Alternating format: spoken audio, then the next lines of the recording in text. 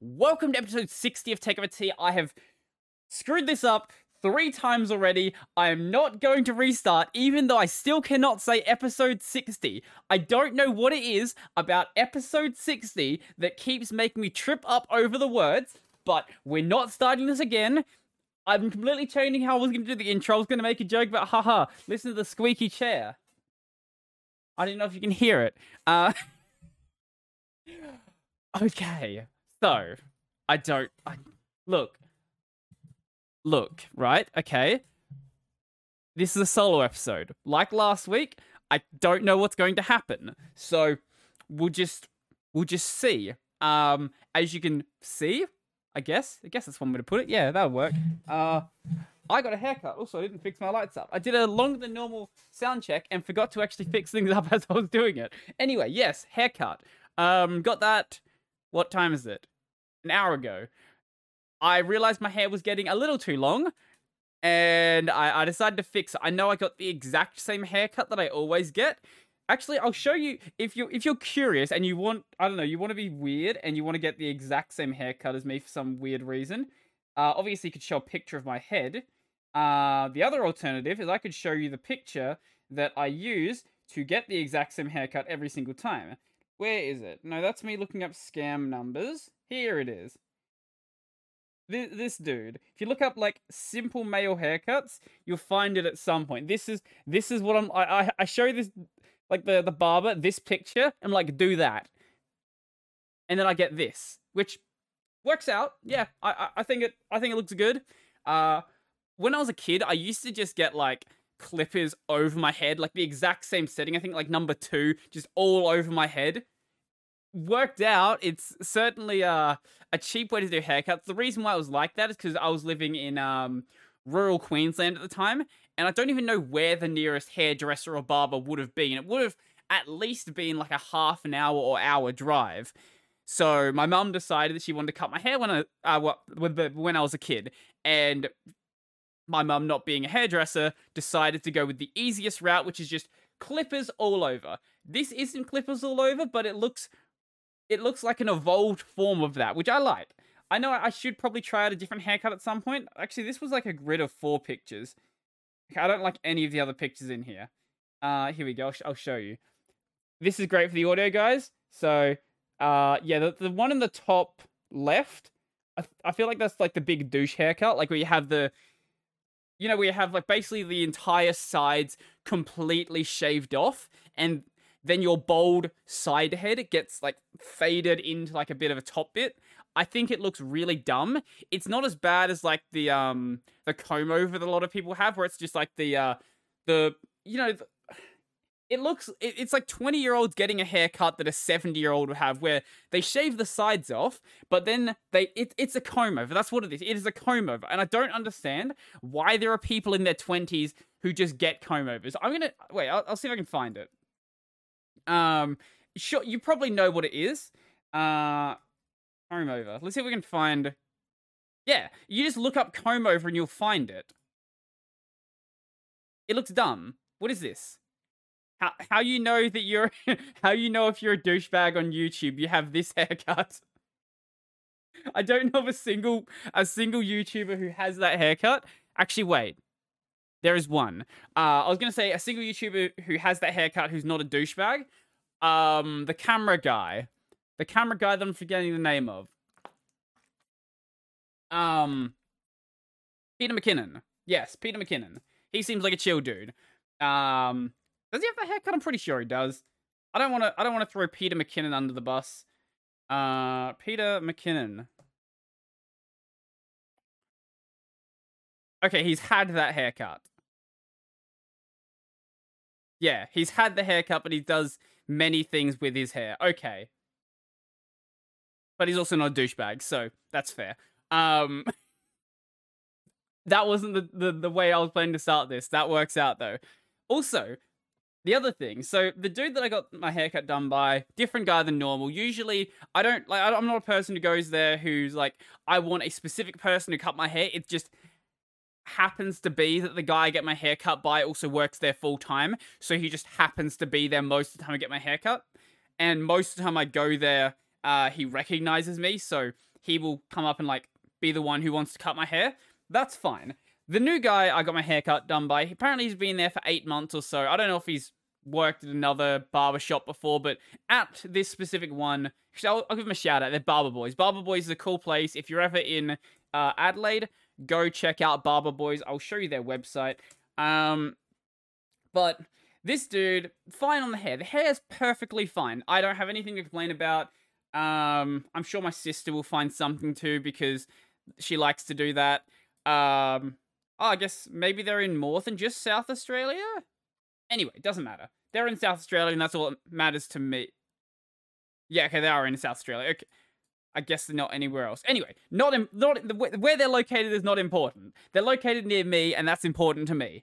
But he got the hair fine, and then the beard. I usually don't get the beard trimmed up when I go to a barber, just because a lot of the time they cut it in a way that I'm not a big fan of. Like, they'll shape it to be very round, whereas I prefer more of like a flat, squarey cutoff.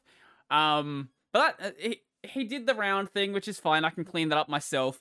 The thing that annoyed me is this side here.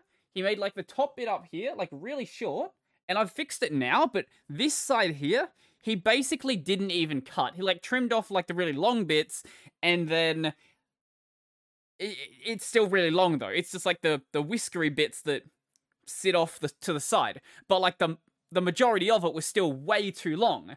And I didn't realize this until I got in the car. I was like, wait, why can I like pull it this side? Because the other side definitely couldn't. It's only like $15 to get the beard trimmed up, so it's not a big deal, but even so, I am paying for the beard to be done, so I would like the beard to be done well. And the normal guy I go to definitely does it well. I would say it's sort of like getting a tattoo. I wouldn't get a tattoo from someone who doesn't have tattoos, and you probably shouldn't get your beard cut by someone who doesn't have a beard. Maybe that's just me being, I don't know, a bit of a boomer about it, but I think it's a good position to hold. Like, I wouldn't, if you apply it to other things, like, I wouldn't want, say, for example, my computer tech to not own a computer, for example. Like, if you're going to be doing a job like that, I'd sort of expect that you sort of embrace the job. Obviously, other jobs, it doesn't matter, but when it's something that sort of specialized, I think if the person doesn't live their entire life in a way where they show they actually enjoy it, you sort of have to question how good of a job they're actually going to do. I'm sure there are really good tattoo artists out there who have no tattoos whatsoever, but it sort of makes me feel a little bit weird. And I feel like most people sort of have the same, at least most people I know, sort of have the same mentality when it comes to tattoo artists. But when it comes to other things, maybe not. Maybe that's just a me thing. Maybe I'm just overthinking it. I very well could be. I don't know. I had McDonald's for lunch. I don't usually go to McDonald's. My regular order at McDonald's, because I am a child, is 24 nuggets. So I don't know if other McDonald's do this outside of Australia, but Australia has this thing where you can pay, it used to be $10, but over time they've slowly creeped the price up. It is now, I think, $11.95 for 24 nuggets, which obviously is way more expensive than just buying a 24 pack of, I think they use, remember correctly from when I worked there, Ingles? I don't know. I think it's either Steggles or the other chicken brand in Australia. Anyway, where was I going with this? Right. Regular order, I'm a child, I buy chicken nuggets because chicken nuggets are good. And the sauces I get are ketchup, mustard, sweet and sour, and barbecue. I presume other countries have different sauces you can get at McDonald's. I don't know how different it is. I know Australia likes to do things weirdly, like we have Hungry Jack's here, which is Burger King in anywhere else that has Burger King, but for whatever reason, I actually don't know. Let's see if we can find out the story of Burger King in Australia. I've heard that, like, the reason why they changed the name back was because,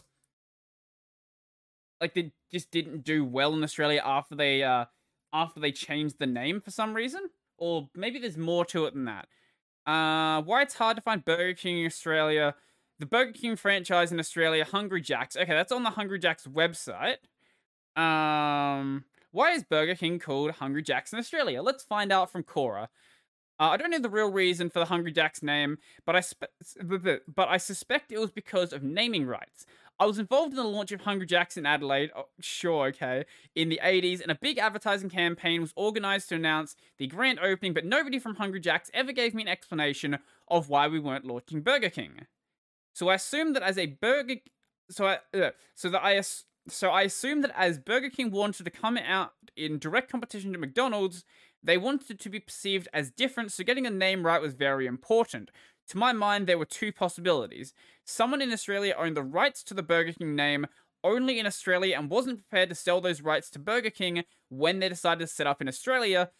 I don't know, maybe that's the case, but I feel like Burger King would have the money, like any level of money that this person wanted. Like, who else would want the name Burger King besides the Burger King franchise? Like, no one else is going to try to buy that off of them. I'm sure, like, you could probably push them up to, like, multiple millions of dollars, probably. But, I don't know, maybe they just wanted to hold on to it and then just say, like, I own the Burger King name because, lol, that's funny.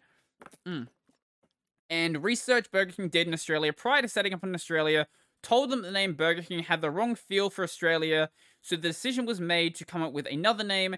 If this is the case, they would have used research to find the alternative, Hungry Jack's. And I think that also might very well be part of it as well, because, like, most people in Australia don't call McDonald's unless you're, like, from some poshy area. Like, most people I know call McDonald's Macca's. So if you have direct competition to Macca's be called Hungry Jack's, it sort of makes sense because Macca and Jack's, there's like a similar sort of... It's not a rhyme. I don't know what you'd call it if, like, part of the word sounds similar.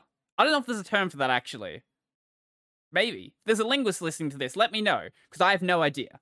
Maybe that could very well be part of it. Just sort of lining them up as direct competition by having similar-ish sounding names. I don't know. Maybe there's more to it than that, but I've sort of heard this rumor for so long, and I've never heard, like, a proper explanation for why it's the case. There's always just been these, like, different answers, like, there was maybe a lawsuit and someone owned it and all these other things, but... Oh, wait. Burger King Corporation versus Hungry Jack's Pty Limited. We've found a case. Hungry Jack's became the Australian franchisee of Burger King in 1971. By 1996, it was the largest franchise outside of the United States. Blah, blah, blah, don't care. Oh,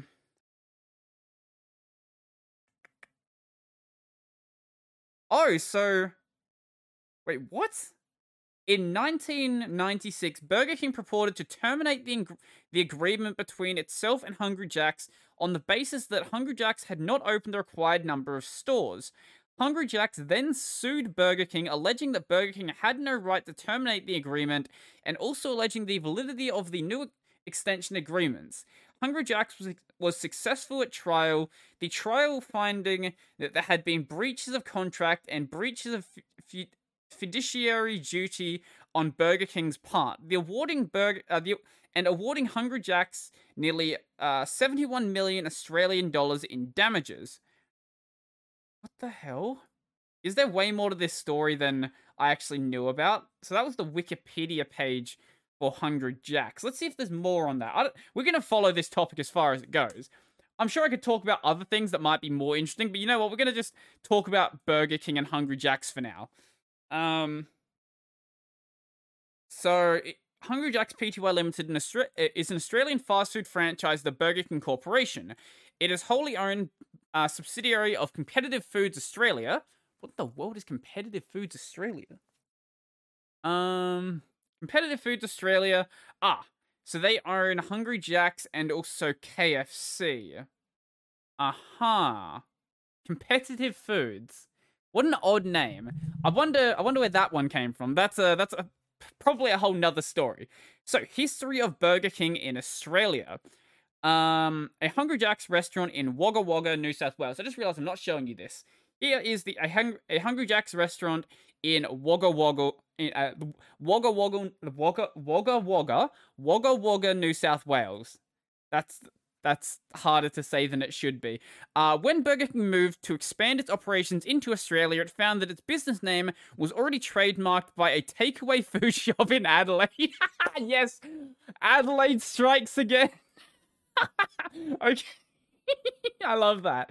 As a result, Burger King provided the Australian franchisee Jack Cohen with a list of possible alternative names derived from pre-existing trademarks already registered by Burger King and its then corporate parent Pillsbury that could be used to name the Australian restaurants. Cohen selected Hungry Jack brand name, one of Pillsbury's US pancake mixture products.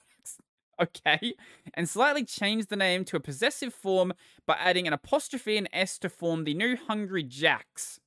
The Australian franchise of Burger King Corporation was established in Innaloo, Perth, under the auspices of Cohen's new company, Hungry Jack's Pty Limited. By the end of its first decade of operation, Hungry Jack's expanded to 26 stores in 3 states. In October 1981, the company opened its first New South Wales store in the Sydney Central Business District on the corner of Liverpool and George Street. In 1976, the chain entered Victoria by purchasing 11 stores from the ailing Wendy's hamburger chain, later converting them to Hungry Jack's. Wendy's still does exist in Australia. It's just, from what I understand, Wendy's in Australia is very different from Wendy's in America. Anyway, let's find out about this story right here. Where's that gonna take us to? Worldcat.org. Okay. Oh, this is going to be a research paper. I have no interest in reading that. So some lad in Adelaide, of all fucking places, owned the name Hungry Jack's and was like, nah, fam, I'm good. Oh, so owned the name Burger King, was like, nah, fam, I'm good. That's awesome. So Jack Cohen is, okay, he's a Canadian-Australian businessman, an entrepreneur with a long-term involvement in franchise fast food chains in Australia and Canada. Cohen bought KFC to Australia and founded and owns Hungry Jack's. And he's been in control of Domino's. He was an investor in 10 Network. Wow, this dude probably has a shitload of money. So that is the story of Hungry Jack's, apparently. Some fucking lad in Adelaide owned the name Burger King, and I guess he didn't want to sell it, or maybe they weren't going to offer him enough or something. I don't know. Surely they could have offered him enough, or maybe it was just easier for them to just be like, fuck it, we're just going to go with a different name. Because now it sort of makes people like me talk about it. Like, why the fuck is this franchise not named Burger King? That would make so much sense. Like, we do have, what's the donut chain called? America. I'm just gonna look up America donut chain. Why am I forgetting it? Krispy Kreme, yes, that one. Like a couple of years back, we got Krispy Kreme here. I don't know why people freaked out. It's just like, okay, we already have donut places here anyway. Like, they're just going to be more Australian donuts, and it turned out, yes, it was more Australian donuts. I'm not a big donut fan anyway. Like, especially like cinnamon donuts. Cinnamon donuts are way too sweet for me. I'm not a big fan of like desserty style stuff. Like, I'll eat it, but I'm not going to go out of my way to buy it, and there's not really much I'm going to eat. Like, if you hand me, say, like a slice of carrot cake, for example, I'm probably going to eat, like, 2 or 3 bites just because I really cannot eat that much of it. I used to be really into sweets as a kid, though. Like, I would drink... Maybe this is why I'm not into sweet stuff now. Because I would drink, like, multiple bottles of Mountain Dew a week. Like, it probably doesn't even sound... It's probably rookie numbers for some people, but I would drink, like, 3 or 4, like, 1.5 to 2 liter bottles of Mountain Dew a week, which is not very good for you, and is worse for you because Australia sort of phased out the regular version of Mountain Dew and then only has Mountain Dew energized. Like, you can still get the regular version from like American import stores, but when it comes to just the regular version, when that phased out, I realized when that phased out, because my like 14-year-old energy level just fucking shot through the roof. 14-year-olds do not need to have energy drinks. I don't understand why they don't even, like, most of them don't even taste good. Like, why would you just drink Red Bulls and Mothers? Like, there's better drinks out there. You're 14, you don't need more energy. If anyone needs energy, I remember who made this joke. I'm gonna steal their joke though. Like, the people you should be giving energy drinks to are the people in, like, nursing homes playing bingo. Those are the people who need more energy, not someone who is barely coming out of being a child, just hitting the point where they are finally starting to notice their voice crack. That's the sort of person that does not need more energy. How have we gone on 20 minutes talking about bullshit energy drinks and Hungry Jacks? I don't fucking know. Speaking of bullshit, though, I'm gonna show you the funniest thing I think I've ever seen. When someone sent this to me, I was like, no, this can't be real. This is not a real thing. So have you heard of 2B2T, the oldest anarchy server in Minecraft, as FitMC would say? So something amazing happened. Stop showing me damn eToro ads. Something hilarious happened on this server very recently. So, and every single time I hear it, I burst out laughing, because you just listen to FitMC's voice just with basically like no emotion like FitMC normally has, just saying this. So I'm going to show you something. I had to put my earphones in so you wouldn't hear it over my speakers. Should be able to hear this. Let's see. Built with at least here we go. Okay. Just get ready for something beautiful. This is getting absolutely ridiculous. Over the past few months, a group of Japanese Minecraft players have been working in secret to construct a giant portrait of the VTuber Usada Pekora on the oldest anarchy server in Minecraft. Now, if that... I've heard that like 10 fucking times, and it doesn't make me stop laughing, or I can't stop laughing any single time I hear it. It is so fucking funny just listening to FitMC. Listen to FitMC say that fucking name and say that sentence. I don't know what is so funny about it, but it is absolutely amazing. But this is actually like a really wholesome story though. Like, I was expecting this to just be like a big April Fool's joke or something like that, but no.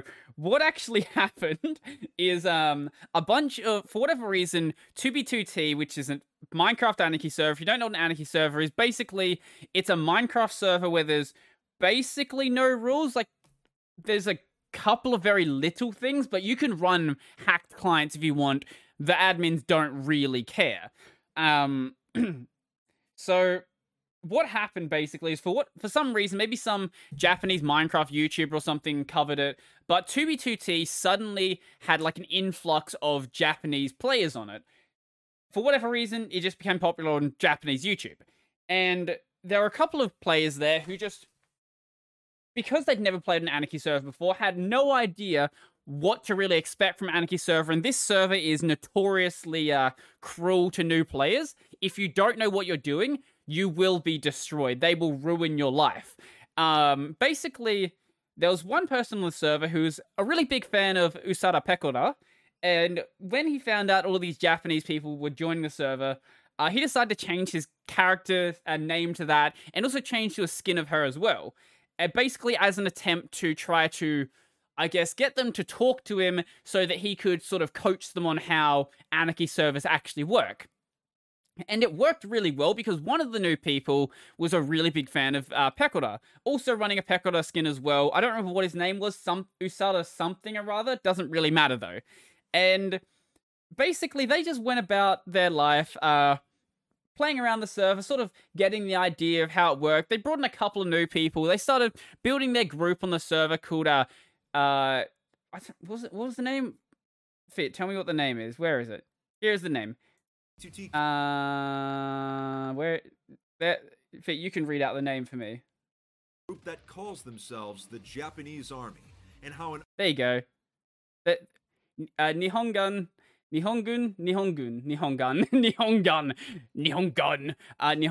or the Japanese Army, basically.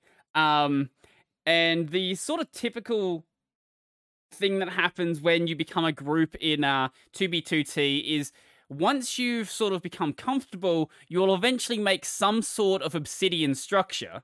And they decided not to do something small. Like, as you can see, they've made other things. Like, you've got, what was it? The Yamato-sen, I think it was what it was called. Basically, they built a big replica of the Yamato battleship. Also, there's this derpy-looking Minato Aqua in the sky.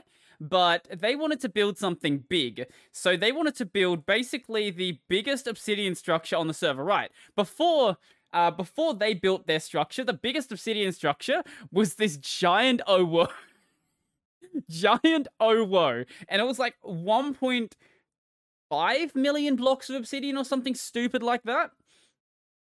But they wanted to one-up that. So they decided to build this Pekora, which was 1.8 million. No, sorry, 2.1 million blocks. Sorry, yeah, 2.1 million blocks was how big their structure was going to be. But because it's 2B2T, they can't have anything happen without any difficulties. So one of the people in the group wasn't really working on the project. So that person got kicked out of the group before they'd actually started building the giant Pekora. And when this person found out they were building some sort of structure, he went to go grief it, but he thought that the replica of the Yamato battleship was their obsidian structure. So he started griefing that structure, which sort of bought them some time to keep working on their main structure.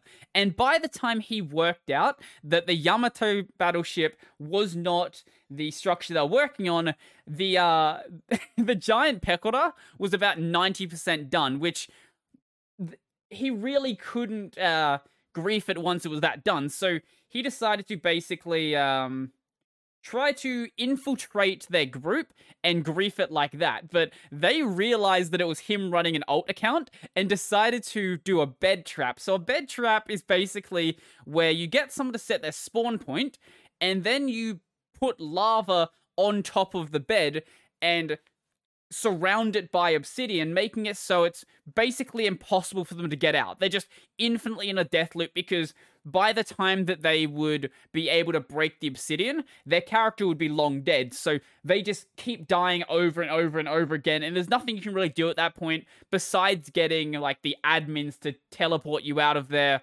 or that's really the only thing, switching to an alt account. At that point, there's nothing else you can really do. So this story was the funniest fucking thing I'd ever seen. I honestly thought this was a joke when someone sent me the clip, because I think they sent it to me. I think they sent it to me like just after it came out, so it would have been still very close to April Fool's Day. But I checked when this was uploaded, not April Fool's Day. He honestly should have he should have talked about it a little bit earlier, just to make people think it was a joke. But no, not an April Fool's joke. This thing does exist, and it is hilarious. The problem with 2B2T, though, is because of how popular of an Anarchy server is, being the oldest Anarchy server in Minecraft, the server waiting times are within, like, I think in some cases you might have to wait an entire day to get onto the server in the really busy periods where, like, some outside YouTuber talks about it. Like, if PewDiePie was to talk about it, for example, there would be, like, thousands upon thousands of people waiting to join the server, and it wouldn't be a fun experience. I don't exactly understand the appeal of waiting to join just one Minecraft server for that long. I'd much rather just go do something else, like play on a server that doesn't have multiple hour or day waiting times. But some people want to do it, and hey, that's what they want to do. Maybe they just want to be a part of this really weird history. I think I've talked about Fit towards the, when I give a shout out to some random channel. Fit's content is really, really good. I highly suggest it. But hey, especially if you want to hear someone every single video say the oldest anarchy server in Minecraft. You've probably heard his voice before if you've ever seen any sort of like Minecraft meme like that. He's doing some random other stuff. I guess even Fit will run out of content on 2v2t. We'll have to try out some other servers. Usually he will, like, a lot of these, like, 2v2t guys also talk about, like, the other anarchy servers that exist, and like, but none of them are actually as good as 2v2t. 2v2t is the OG, therefore it is the best. But from what I've seen, it does seem to be the best.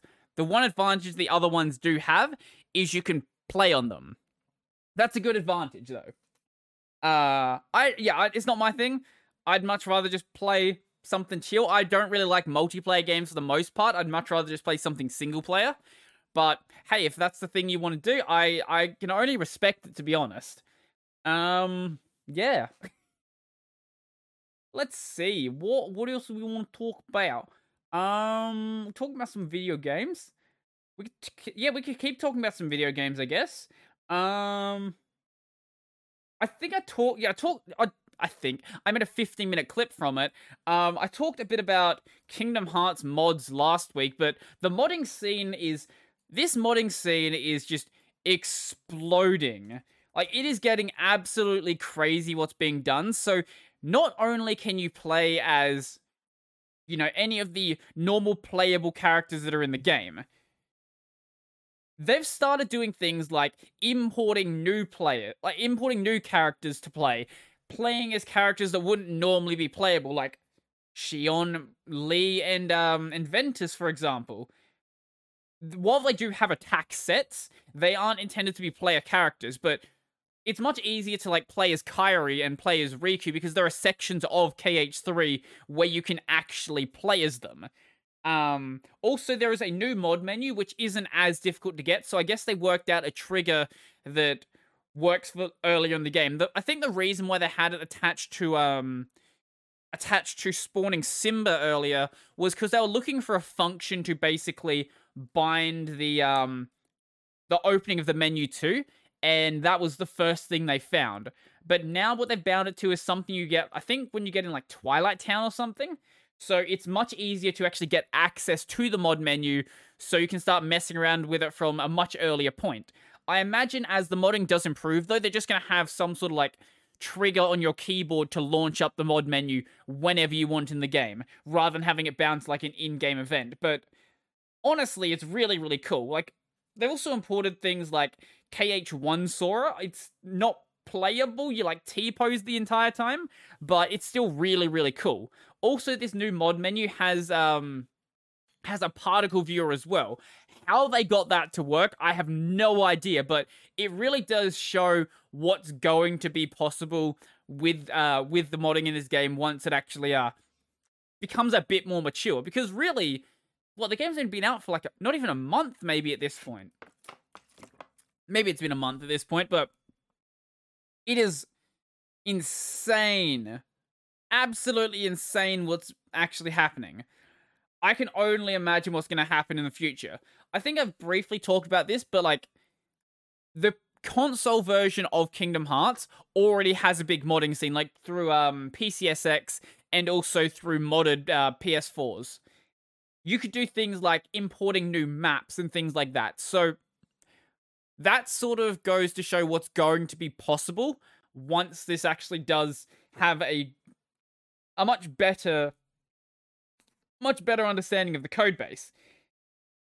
Honestly, with how much support this is getting, it would be really cool if Square Enix just decided to, release a mod kit like Bethesda did for basically most of their games.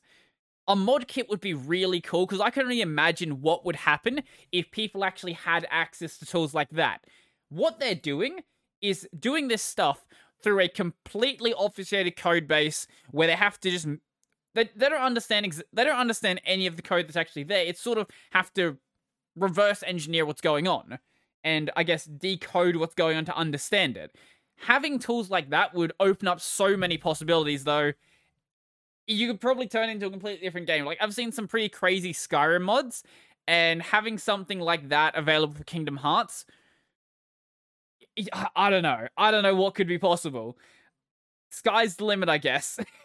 Because it seems like you can do some pretty crazy stuff already with KH3, and the game doesn't crash. Like, you can spawn 10 bosses at the same time, and the game runs. Like, it doesn't run well, but it runs. And that's impressive, because the game is not intended to have that many particle effects and that many character models on... I guess, character models, yes, but not that many bosses at the same time.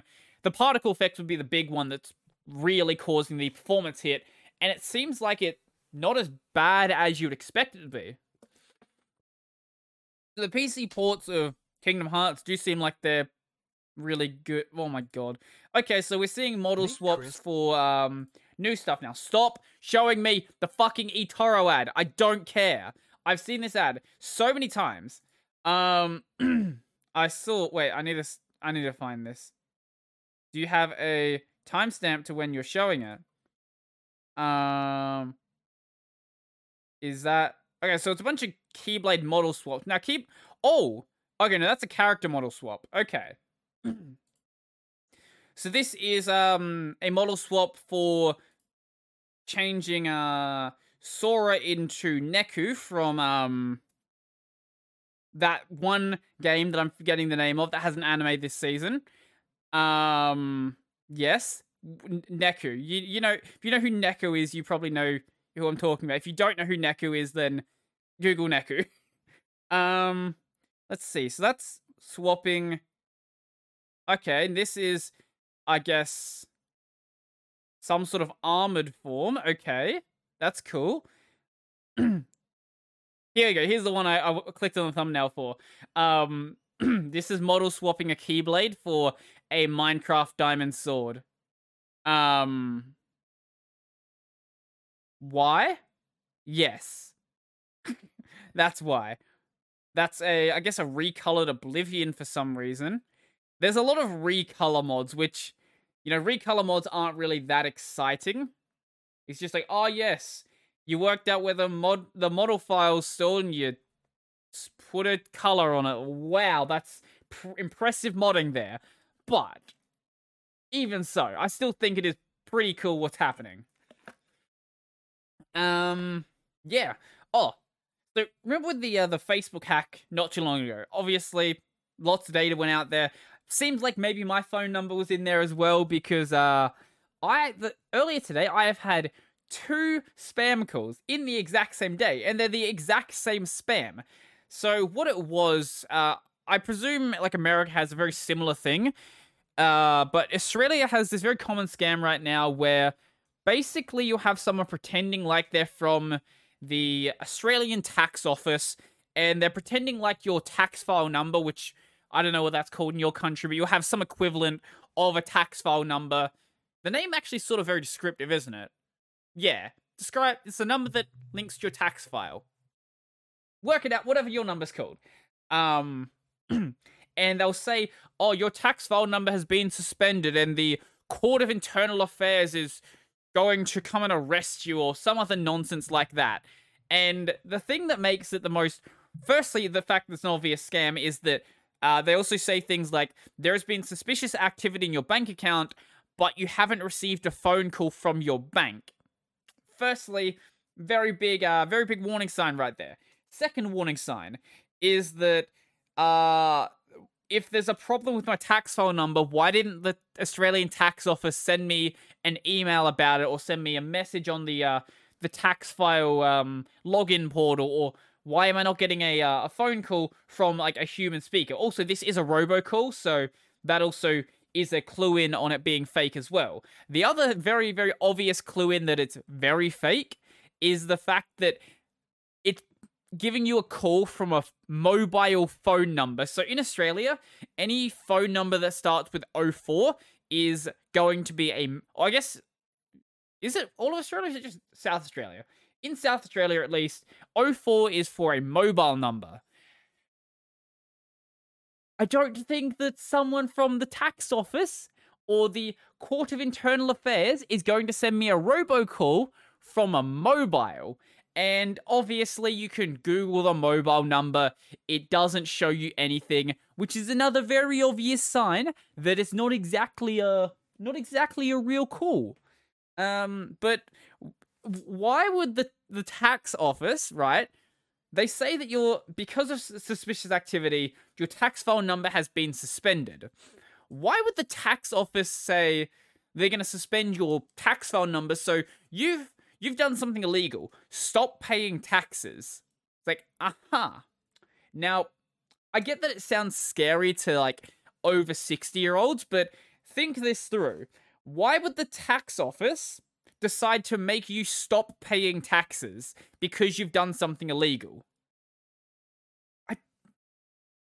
It's scary words, but if you think through what's actually being said, it's such an obvious scam that I don't understand how anyone actually falls for it. The mobile number is the biggest giveaway, but what's actually being said is at least it's better than the other scam calls that I get. At least this one I can listen to and like understand and laugh about. The other one that's very common here is you get a call usually it's from like Melbourne, and it'll just be nothing but Chinese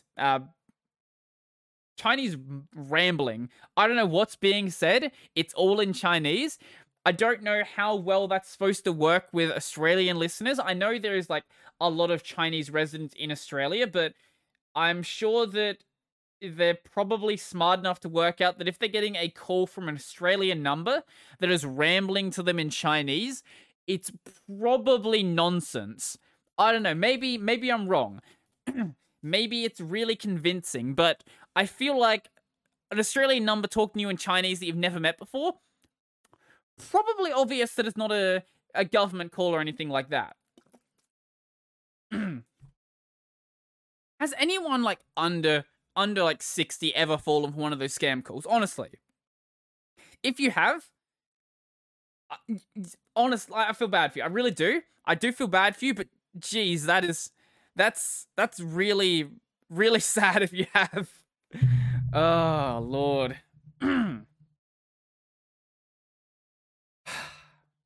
Yes. How did we get? I don't even know how we got into scam calls.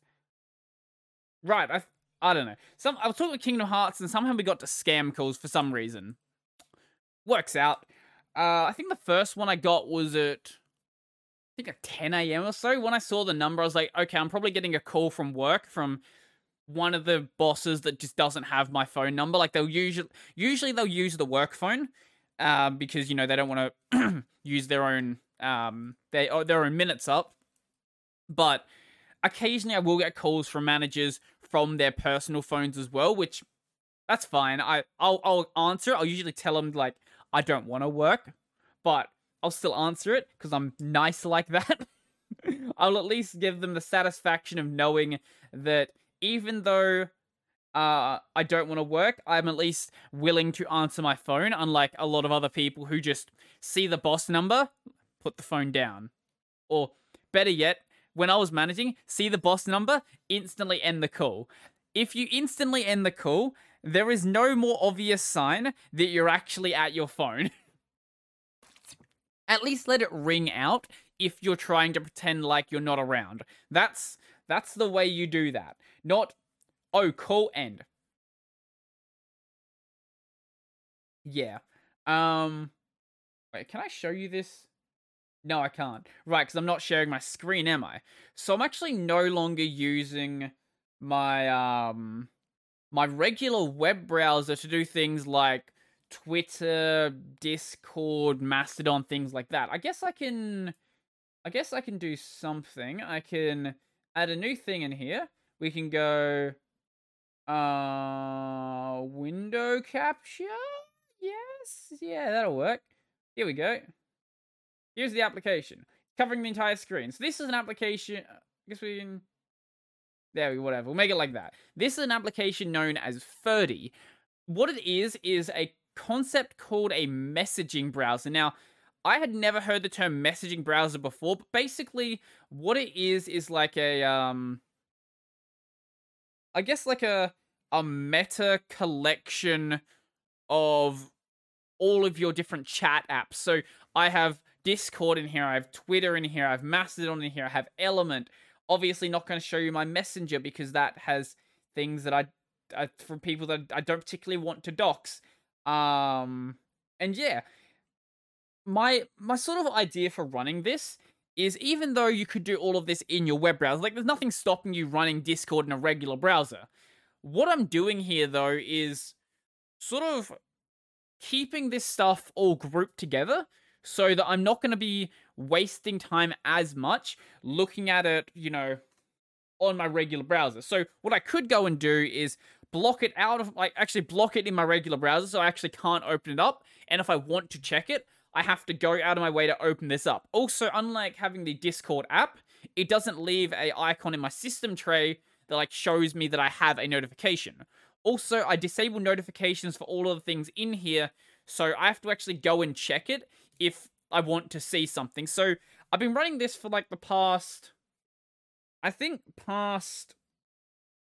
3 or 4 days, and honestly, I kind of like it. Like, I kind of like having a bit of freedom from my messages, because one of the things you don't realize about being addicted to something is that you're addicted to it until you stop using it. Like, for the first day, I was like I was occasionally going back to it more and more, but I realized, like, yeah, I'm going to check this thing. I don't need to be doing that. So I guess just me sort of working on ways to more effectively use my time, because it's not like I have a problem with chatting with people on Discord. I really do enjoy it. It's just that I will go and check the messages when there are like no messages, and I'll sort of just like sit there and wait for a message, and it's just not a good use of your time. Go back every couple of hours or so, there'll be messages then, maybe people will be more active then, you can chat then. I also have I've talked about this one, that I sort of have a problem with checking my YouTube statistics way too often. I haven't come up with a good way to deal with that. I guess I could stick it in the messaging browser, because even though it's mainly for chat apps, you don't have to just use it for that. You can use it for, you know, anything else you want as well. So you could put like YouTube in there, you could put anything else like that. Yeah. I was saying I wasn't going to use it. Someone said something on Discord I sort of want to respond to. I also have a Mastodon. Someone didn't realize that the FSF actually has a Twitter account. Yeah, the FSF has a Twitter account, if you didn't know that. It's weird. I wouldn't expect them to be there, but it makes sense because, you know, Twitter is a popular thing. And you want to get your message to people outside of your sphere. But yeah, Ferdy, I'm going to do a video on it next week. I don't know if it'll be out next week or if it'll be out... Actually, it'll be out next week as of you watching this. Yeah. Or it'll already be out before you watch this. It'll be out soon. I really like it. It's a fork of another application known as Franz. Franz is an interesting one. So Ferdy basically exists because the Franz developers really fucked up with the way they structure their application. So they have basically the exact same feature set. I don't know of any different or any advantages that Franz actually has over Ferdy, because Ferdy, while having all of the same features, also has more on top. So it has like a bunch of predefined apps that just work nicely and have like an icon there for you already. For other ones, you just have to add the icon in yourself. Nothing too crazy there. But Ferdy also supports a bunch of extras as well. So yeah. Also, you don't need to use an account with Ferdy. With Franz, you do need an account. Like, I don't think even on the free plan you actually can use it. You can use it without an account. Also, it has really dumb limitations for the free model. So the free model, you can have up to 3 messaging services. Wow. 3 messaging services? You're a fucking web browser. You're in no position to charge me to have more than 3 websites open. Piss off with that. Also, has account sync. Ferdy also has that as well. But the other nice thing about Ferdy is you can do the account sync and you can go and host the server yourself. So you don't have to use their own servers to do it. The $3 a month has up to 6 services. Oh, wow. 6 services in a web browser. Fuck off, you're still a web browser. You can't be charging for having websites open. That's fucking stupid. Also, the free version has ads in it. You have ads in your web browser. Now, Brave does have ads as well, but Brave's ads I can filter out very easily. So with the the free version doesn't have access to workspaces. So workspaces are basically groups. So I can have my personal group and my YouTube group and my podcast group. You have to pay $6 a month to actually do that. And that is $6 American. So I would have to pay, what, $9 a month just to have more than 6 websites open, a spell checker, no ads, and groups. And obviously that's stupid. So if you are running Franz, just switch to Ferdy. I don't think any of my viewers would be running Franz. Like, if they are running something like this, it will be Ferdy, because not only is Ferdy open source, it's licensed under the Apache license. Not only is it open source, it is just Franz, but objectively better. Like, there's nothing about Ferdy that is worse than Franz. It also has things like a do not disturb mode, so if you want to have it so between 9 and 5 p.m. you don't want to be able to see any of the things you have in there because you have like Discord and stuff, you could do that. Or if you want to have it so it locks, you could have a lock. Now, don't run the lock on Linux because it does not work. What happens is you actually soft lock the application. So once you've locked it, what you're supposed to be able to do is press the lock key and it will prompt you for a password to unlock it. Hotkeys don't work, though, in the Linux version, so you can't do anything. And you can't rerun the lock command, because when you lock it, it takes it out of the context menu. So I noticed this bug when I was testing it out, and I was really confused about it the first time I saw it. I was like, did this application already break? Technically, yes, but it was a break of my own doing. So as long as you just don't touch the lock button on Linux, it's fine.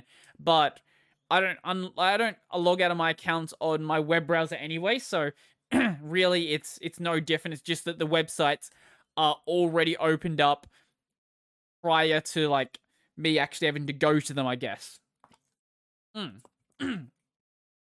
So I think Ferdy is cool, and check out the video when it comes out, I guess. Also, it has like a to-do thing in it. I don't really care about having to-dos there. Like, I can do my to-dos in anything else, whether that be Vim if I want to do it locally, or I can just go to one of the services that actually integrates in and use it in a full browser window rather than having this little tab off to the side. But maybe that's how you prefer to do it, but that's not me. I prefer to do it my own way. Personally, the local stuff in Vim or something like that is usually the way that I'm going to go about doing it.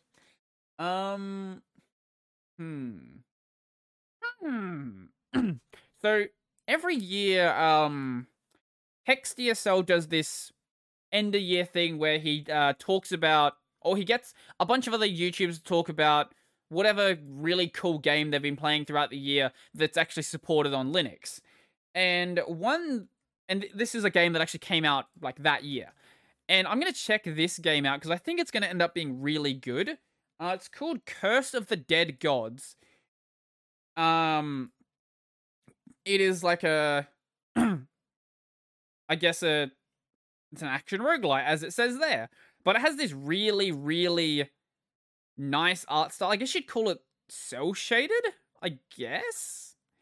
But it sort of reminds me of like bit of like Torchlight, a bit of Diablo, a bit of a Hades, that one. Also, there's a crossover with Dead Cells, which is cool, which is just ultimately really cool. I'm loving Dead Cells right now. It's an awesome game. But yeah, look at this art style. Like, this is such a, I guess it would be cell shaded, yeah. I'm gonna check this out. It is currently on sale for 20% off, and it won't be on sale by the time this comes out. No, it might be. If you're watching this on Odyssey, it'll still be on sale if you're watching it when this comes out. But it'll probably still be on sale or it'll go on sale again at a later point as well. But yeah, it has a beautiful art style. So I'm probably going to play this, and we'll see if this ends up being my my Linux game of the year. Maybe it will, maybe it won't. We'll see. We are still like very close to the start of the year, but I'm not sure what I'm going to replace Crystar with after I'm done with it. I sort of like the idea of having one infinite game and then one game that like sort of will end at some point.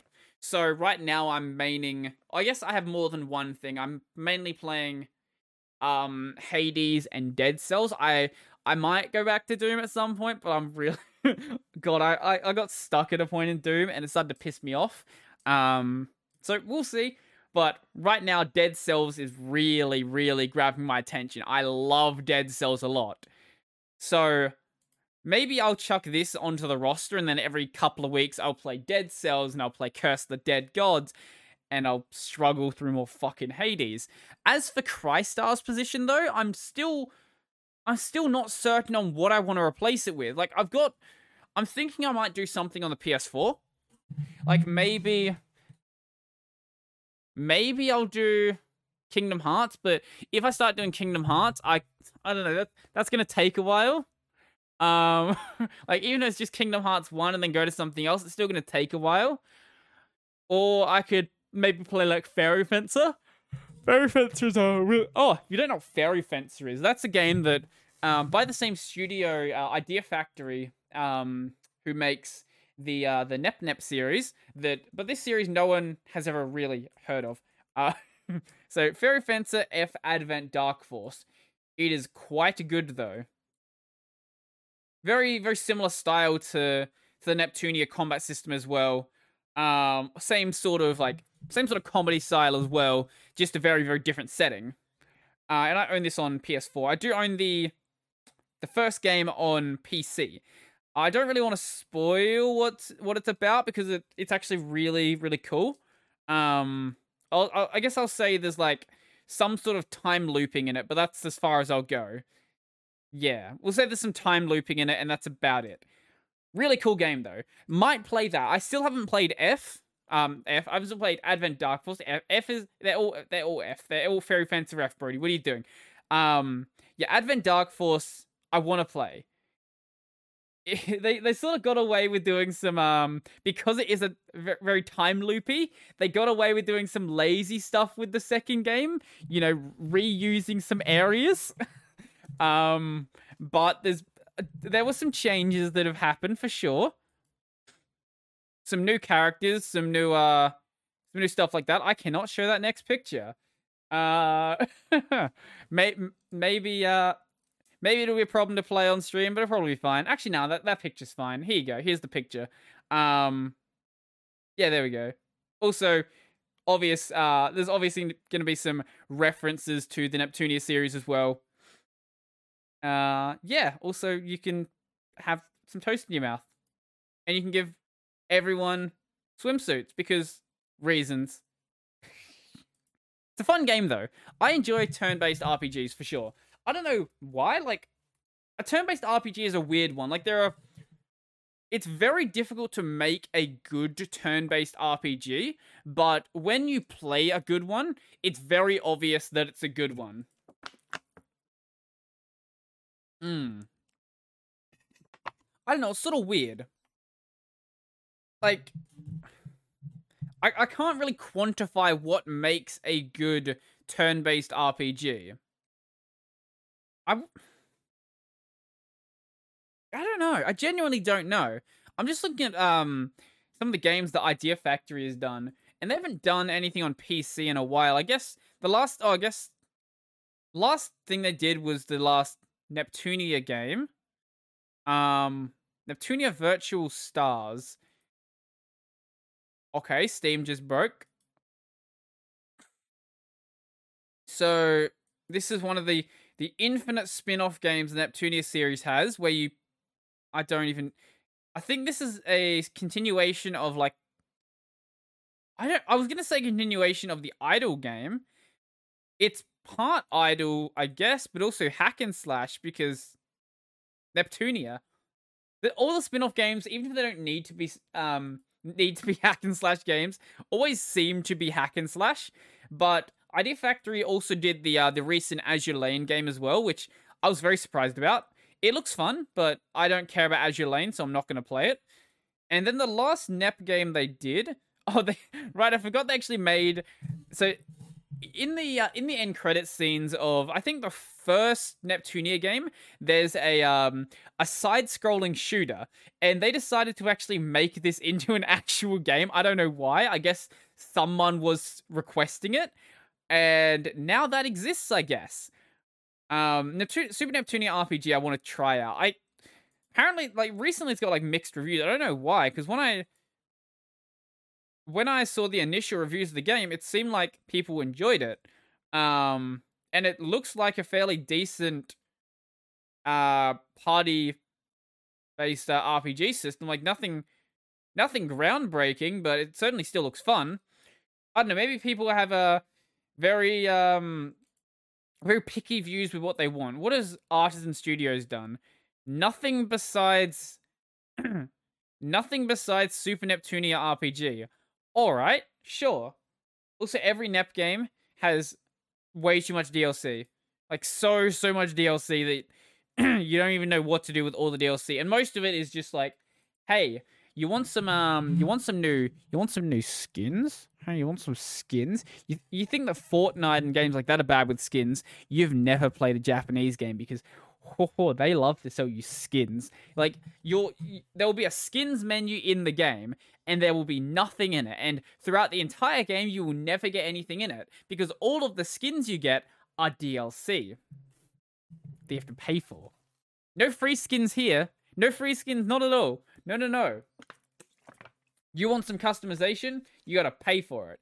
I guess there is one exception, and that is with actually, Crystar's just as bad with all the other DLC, but with the, holy shit, it's $85 right now for Crystar. What the fuck?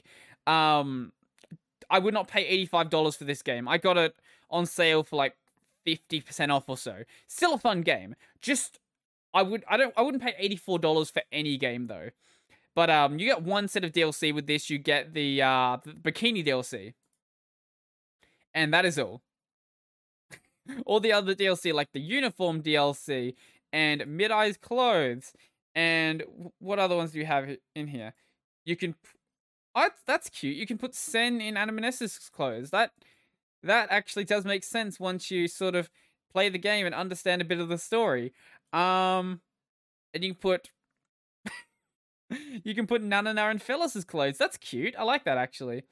But yeah, you get a bikini costume for all of the characters, which is cool. What is this studio made? They made the Caligula effect? Alright then. Is that the one I'm thinking of? Yeah, that is. It has a really the fuck? It has a really shitty anime, doesn't it? Is there anything besides videos here? Yeah, pictures. So it looks like it's a turn-based. Looks like a similar turn-based style as Neptunia, but it's got an interesting way to do its turns up here, that's cool. Ah, okay. Also, it's in a school. Yeah, I do know what Caligula effect is. Yeah, this did have a really shitty anime. Ah, what a great time that was. Let's see. That was on Furu Corporation. What else have they done? Nisa RPG Bundle, no idea what that is. Lots of DLC. Lost Dimension, no idea what that is. Also, there's Holiday DLC. Yay. Chunsoft. Oh, they did the ReZero visual novel. Nice. Also, Robotics Notes. Nice. Robotics Notes has a... Oh, okay. Yeah, so Chunsoft is a very important company. So, ReZero, Robotics Notes, Danganronpa, Steins Gate. Yeah, okay. This is actually like a serious studio. I've never played through Steins Gate. I should at some point. I adore the anime. I even like things like Chaos Head and Chaos Child, even though they're questionable in their quality, would be a good way to put it. At least the anime. But I don't know. At some point, maybe. It's just kind of difficult for me to sit down and want to play a visual novel. Like, I'm gonna read. I might just read a book, like an actual book. Yeah. Speaking of books, I think, did I mention this last time that my sister got me a, no, I didn't mention this. So my sister usually just buys me a gift card for a local bookshop in Australia known as QBD. It's cool. I like books. She's lazy, doesn't want to find me a gift. Works out kind of well. And I went and spent that gift card along with buying a bunch of other books as well. I bought a meme book though, because people keep telling me about this book. Here, I haven't read it yet. You might have just seen the title there. I don't know, maybe. If you're listening to the audio, you didn't know, so it works out for me, because most of my listeners are audio. This right here, this is the 4-hour work week. Escape the 9 to 5, live anywhere, and join the new rich. Warning, do not read this book unless you want a new way of living. Oh, that's scary. Forget the old concept of retirement and saving for the future. There is no need to wait and every reason not to. Whether your dream is escaping the rat race, experience first-class world travel, earning a monthly five-figure income with no management, or just living more and working less, this book is the blueprint. In this step-by-step guide to living the life of your dreams, you will learn how author Timothy Ferris went from $40,000 a year and 80 hours per week.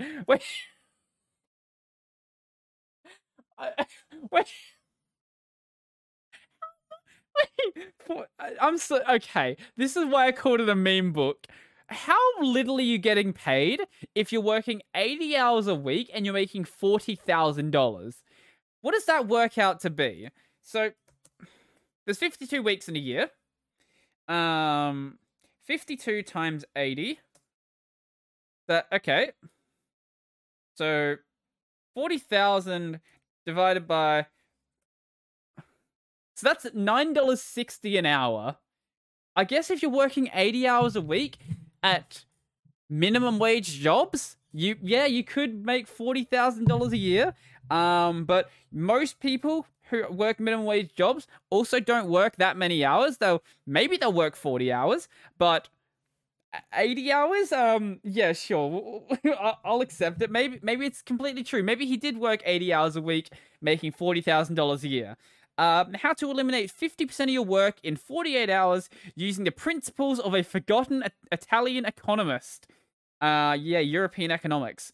How to exchange your career for life. How to exchange your career for life for short work. Wait.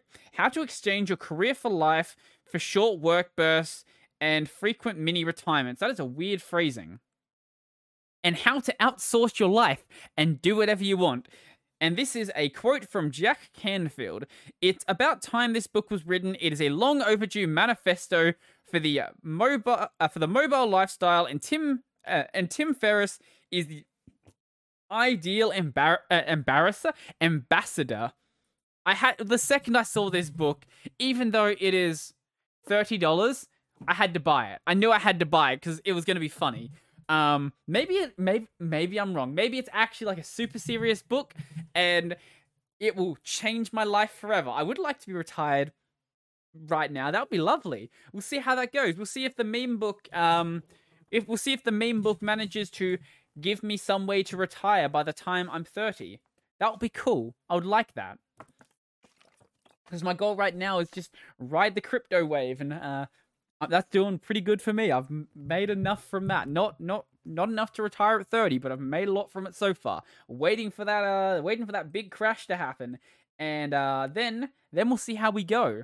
I did notice actually that Bitcoin hit a new record. It is currently.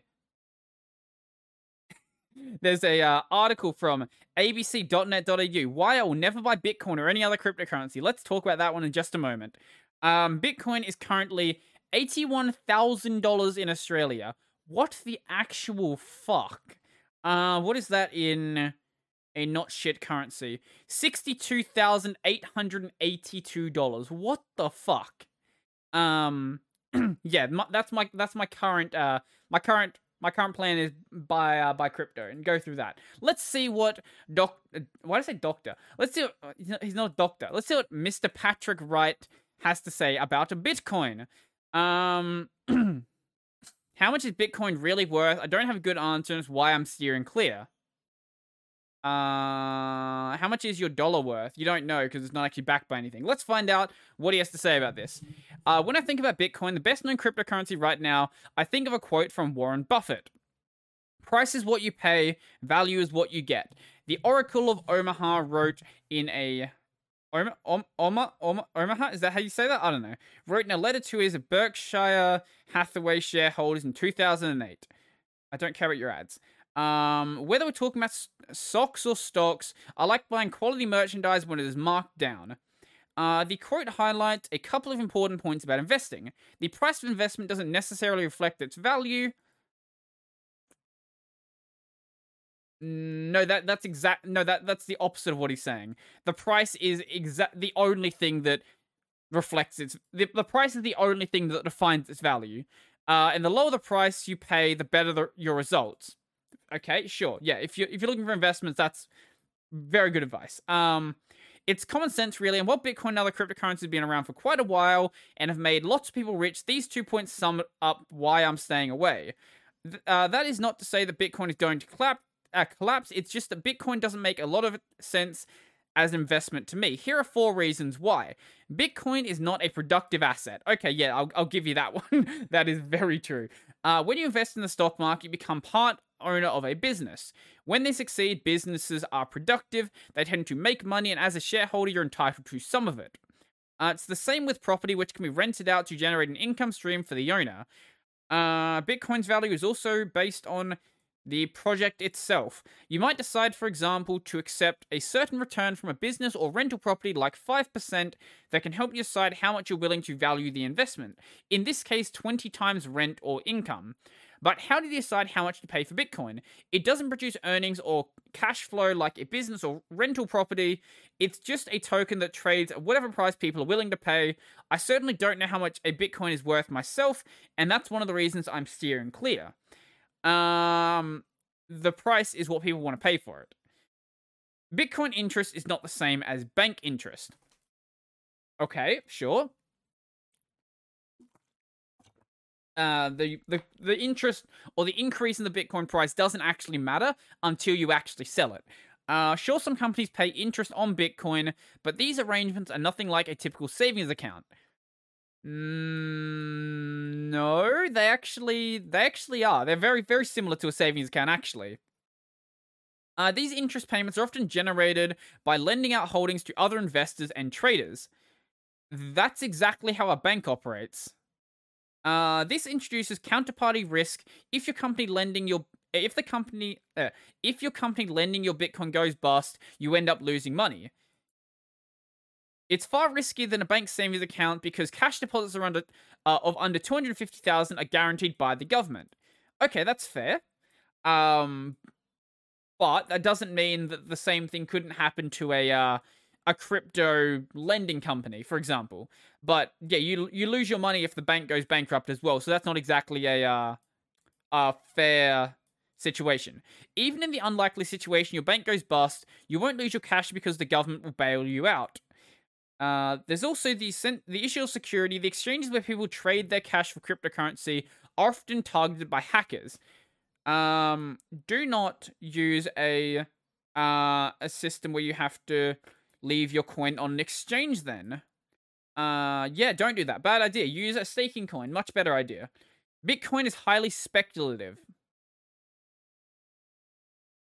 Okay, let's see where you're going with this one. Because yes, it is, but also so is the stock market, and gold, and every sort of investment. In late 2016, you could buy a single Bitcoin for around $1,000. Today, Bitcoin is worth more than 70 times that. I'm guessing you're going by $1,000 in the Australian price because if you're going by US price, that wouldn't be 70 times. That would only be 62 or whatever. It's great news for people who held on, but there's no guarantee the trend will continue. Yes, that's how investments work. But while the jury is still on Bitcoin's future, it is clear there is a lot of speculation going on. It's something even Elon Musk, who recently bought $1.5 billion Bitcoin for his company, Tesla, earlier this year, can admit. It should be considered speculation at this point, so don't go too far with crypto speculation front. So don't go too far with the crypto speculation front, Mr. Musk said recently. Yeah, that's entirely fair. Only invest what you can afford to lose. People should not invest their life savings in cryptocurrency. To be clear, that's unwise. That is the case for basically any sort of investment. If you think that there is any chance that it could go completely belly up and you actually need that money, do not invest it. Do not keep yourself safe, basically. You're not playing the slot machines here. Like, leave yourself some money that if something bad happens, you don't lose your house. Another issue to consider is Bitcoin's volatility. In December 2017, Bitcoin briefly sold for more than $25,000. Shortly afterwards, the price crashed more than 30%. The price continued to decline, falling to less than $5,000. Fuck, I wish I'd bought back at $5,000. Even if you went, even if you're a fervent believer in Bitcoin, it would have been extremely hard to hold on through that period. You shouldn't have held on. If you held on, you're an absolute fucking moron. What you should have done is sold at the 25,000 when it started to fall and buy at the bottom. If you don't do that, I think you're a crazy person. Take advantage of the dips. But also, have you heard of this thing called the GFC, the Global Financial Crisis? Or how about Corona? Ever heard of Corona? Ever heard of things that cause market volatility? Yeah, every asset is going to be susceptible to market volatility.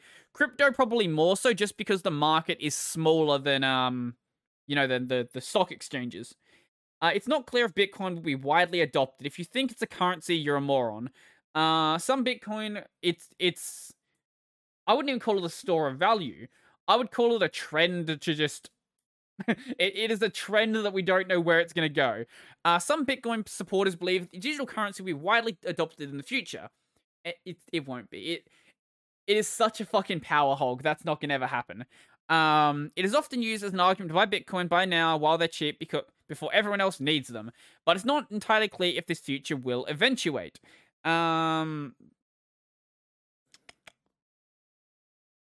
As Reserve Bank Governor Philip Lowe has argued, cryptocurrencies like Bitcoin are not commonly used for everyday payments, and it's hard to see that changing.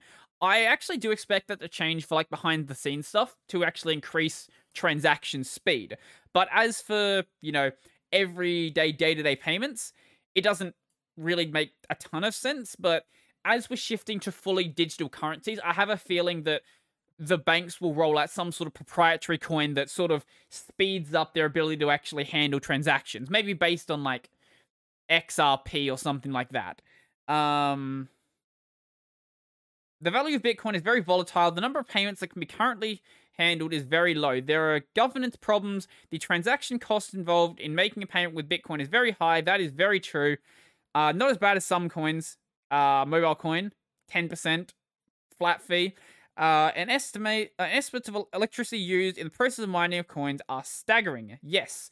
It is okay to sit and watch from the sidelines, but you will, screw up and realize you should have bought some a while back. I don't know if Bitcoin is going to rule the world, and I don't want to bet that people will be willing to pay more Bitcoins in future than they do. I don't want to bet that people will be willing to pay more for Bitcoins in future than they do today. So I'm simply not getting involved. well, you could always put like a couple of $100 in there. I'm sure like a writer at the ABC has some spare income they can chuck at it for a meme and just see what happens. It's one of the great things about investing. You can pick and choose the investments that suit you most. And for me, it's not Bitcoins and cryptocurrencies. You may decide differently and you may be right. I would say one thing, which is not to get too carried away. Don't risk what you can't afford. What? Yeah, obviously. And finally, keep your Bitcoin secure. You don't want to be end up like James Howell, who accidentally threw away a hard drive containing 7,500 Bitcoins. I agree with the final sentiment here, like, don't risk what you can't lose, but all of this is basically true about any other asset you can purchase as well. I think just putting, if you just put Bitcoin in the title, it's very good for clicks, as we sort of established by me clicking on it. Stocks rise, Bitcoin reaches record high, unemployment to fall. We'll see how that goes. We'll see if we get some sort of weird recovery, or if we crash, or what ends up actually happening. Most investors still think Bitcoin is a bubble. I hope it's a bubble. I want the bubble to crash. I want the bubble to pop, because what's going to happen is going to whoop. It's going way back up, because sure, it's a bubble, but the market is very big. The market is very fucking big, and if that bubble crashes, some like investment bankers sell out and sell like multiple millions of dollars of Bitcoin in a single transaction, and it goes, and I go throw my money at it, and then throw the money back at me, and then I'm rich. That's how that works. Don't invest anything you can't afford to lose. YouTube, don't strike me. I'm not investment expert, whatever, blah blah blah. You know the drill, YouTube. You know the drill. I'm just saying my opinion on this. I'm not saying you should invest your money in this. I'm just saying what I've done myself. If money can't buy your love, maybe Bitcoin will do. Maybe Bitcoin will do. Oh wait, I can't read. I was just reading a picture that was there. Oh, lordy lord. Yes. What do we got here? Let's talk about some Minecraft. We already talked about some Minecraft earlier, but there's this weird channel. I don't know what gave him the idea to do this, but basically all of his videos are about non-Euclidean Minecraft. So let's see if I can find the channel. The couple of channels who are doing it, because I guess this mod must have just come out. The one that I've specifically been watching, though, is called BT Mods. BT Mods makes, like, I guess you describe them as, like, oh, wow, he's only done, like, a few videos, and most of the, wow, okay. I guess I've only watched a couple then. Yeah, this video, basically, without the fucking eToro ads, basically, the idea is it's using a mod called Immersive Portals, where, unlike in regular Minecraft portals where there's a loading screen, this one makes them immersive. And you can use that to do things like increase the size of your character or decrease the size of your character, and make it sort of seem like nothing's actually happened until you actually take a look at what's actually happening, or maybe teleport you somewhere, things like that. So what you're going to see is this person walking into their house here. Yeah, they walk into their house, and as they walk out, you'll see what I mean about this weird sort of teleportation. So he's sort of going on about like, oh, I've only been playing this Minecraft world for like 2 days or so now, and I've only got this small house, and if we go back outside, oh, look at the house I haven't done that much work to it, and like go back into the house and do some other fancy stuff. It's a cool mod for sure, and there's some other cool stuff you can do with it. Like there was one here about like how big can you make a piece of TNT. The answer is quite big, and the way TNT is sort of written in Minecraft is odd, because normally what it's supposed to do is make a crater, but if you increase the size of the TNT, it doesn't increase the size of the crater. It starts to like stretch out where the damage of the crater is actually hitting. So it starts like checkerboard. I don't understand how it's actually programmed like that. It's odd. It's definitely an odd sort of programming, but it's cool. He also did one where he basically did this like fucking god, fucking eToro again. They know I'm talking about them. He also did this other one where he was doing like this Minecraft speed run. There was one dude in the he was saying like, "Oh, I can't believe this channel hasn't exploded yet," and there was someone being like, "Oh yeah, you know this is fake, right?" Like, yes. What do you mean you know this is fake? It literally says a non-Euclidean Minecraft speedrun with mods. This is a kind of fun one. Here we go. He falls through the ground. I know he gets small, sorry. And now he can like walk through this hole. And I think, what does he do now? I think if he goes through the portal, is that what happens? And then, oh no, he opens the chest and then becomes bigger again. And there's some neat things that happen here. Oh yeah, he'll rebuild the nether portal and you'll see the immersive portals in action. Here you go. Yeah, if we go ahead just a little bit. There you go. So, regular world here, nether here. It's actually a cool mod. I sort of wish that, it worked like this out of the box. Don't know why it doesn't. I'm guessing there might be some performance hit for actually having these portals work like this. But I still think it's cool nonetheless. Obviously, the rest of the non-Euclidean stuff doesn't really make much sense, but portals like this certainly would be cool. And it could lead to some fun stuff happening for sure. Maybe it'll lead to some weird game-breaking stuff as well. I don't know. I'm sure there's some really stupid things you could probably do if you are messing around enough with this, way the game actually functions. But I recommend checking this stuff out. I don't know, I haven't played Minecraft in so long, but occasionally I will watch Minecraft videos for some inconceivable reason. I don't know why. I genuinely don't know why. There's just something about watching Minecraft videos that is kind of enjoyable. Not the hey guys, let's go build stuff in hardcore stuff like that. Like the content is actually like obviously directed at children, but like the people who try to like I guess mess around with what Minecraft is actually capable of and do some like pretty cool stuff like that, I think is still definitely fun to check out for sure. And I highly suggest it. I don't really have much else to talk about on that that topic. Speaking of profiles, I was actually looking at the next topic I wanted to do. One of my subscribers, I don't think I told him the name, but I guess he just worked out what my my Kitsu profile name was. Like, it's the same name I use for all my games, so it's pretty easy to work out. But yeah, here's my Kitsu. Here we go. I love this picture. I stand behind this picture. I haven't changed this profile since I think it would have been like 18 or 19, so maybe even younger, maybe even like 17 or so. So you can sort of like see into the mindset of what?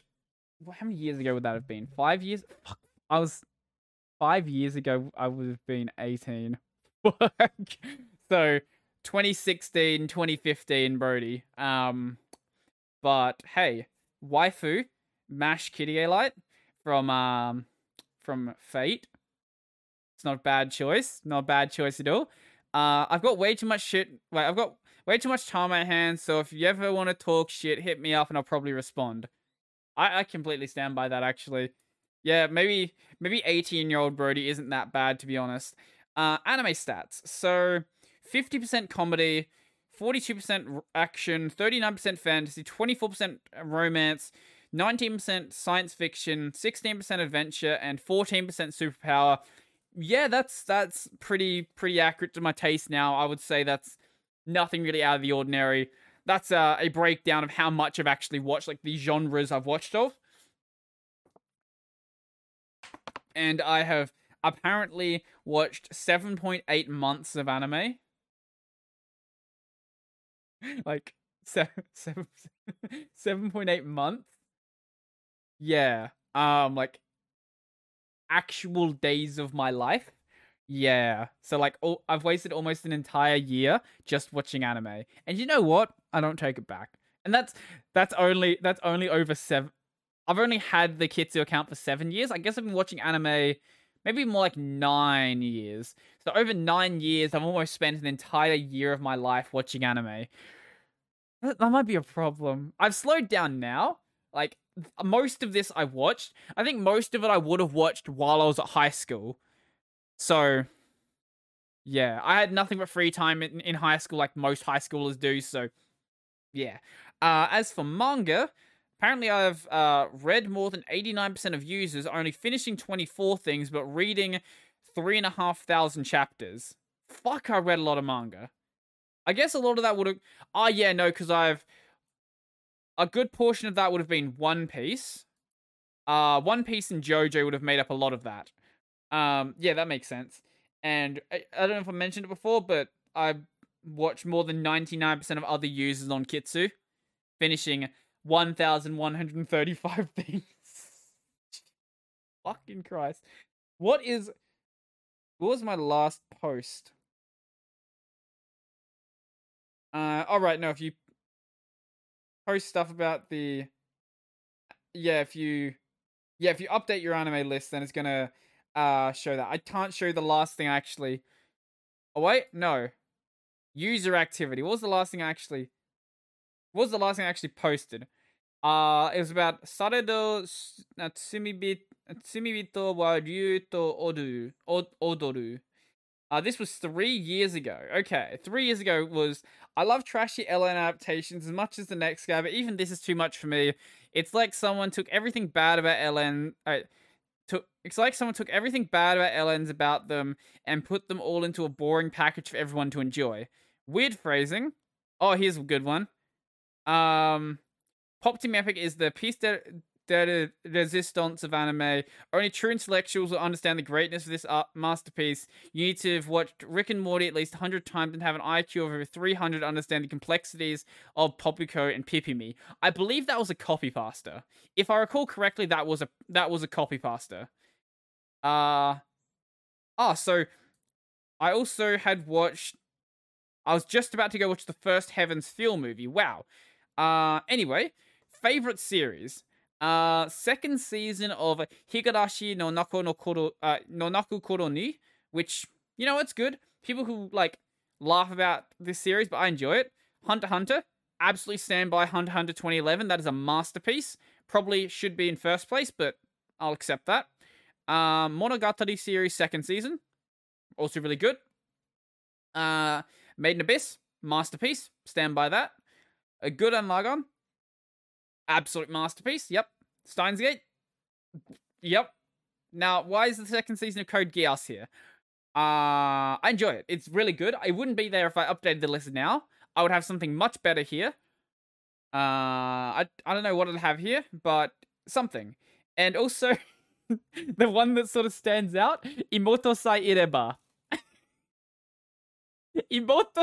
I love this series. Imoto Sai Irebai is really good, but you wouldn't expect it to be on someone's, like, top list. So, the story follows Siscon novelist Itsuki Hashima, his perfect sibling Chihiro, obsessed genius illustrator Kani Nayuta, peer/best friend Shirakawa Kyoto, and other crazy figures from the publishing industry.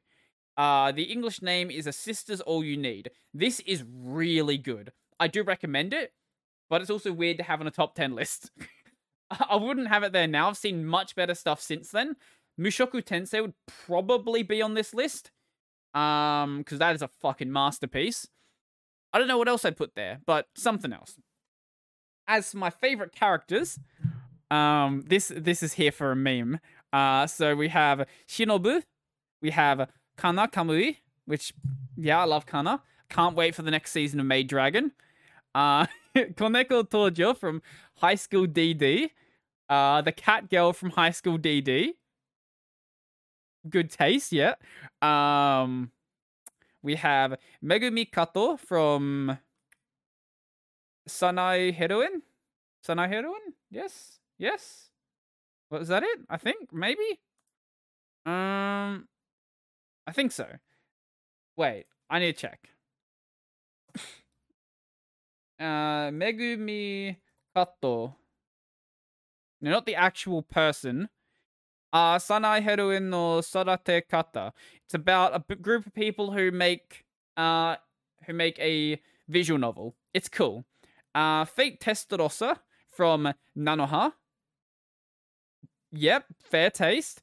Tomoya Daijo from Daidoji. So I can't read. Tomoyo Daidoji from Cardcaptor Sakura. Sure. Yep. I love Sakura. Great series. Tomoyo's also a very fun character. We have Tsukuyo from Gintama. Yeah, she's a really good character. Probably still my favorite character from Gintama. Maybe. I don't know. It's been a long time since I watched Gintama. Maybe I'll stand by that. Still good character nonetheless. And also Robert E.O. Speedwagon. Just like, okay, if I'm gonna have a top characters list, obviously Speedwagon has to be on it. As for my favorite manga, I don't know why some of these things are here. Like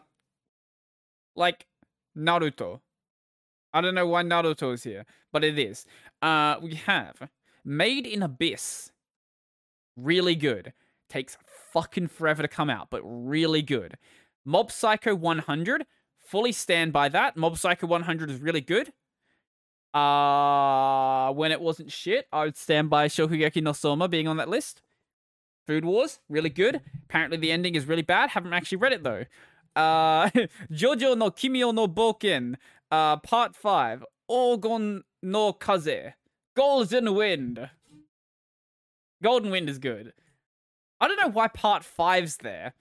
I love Part 5, but...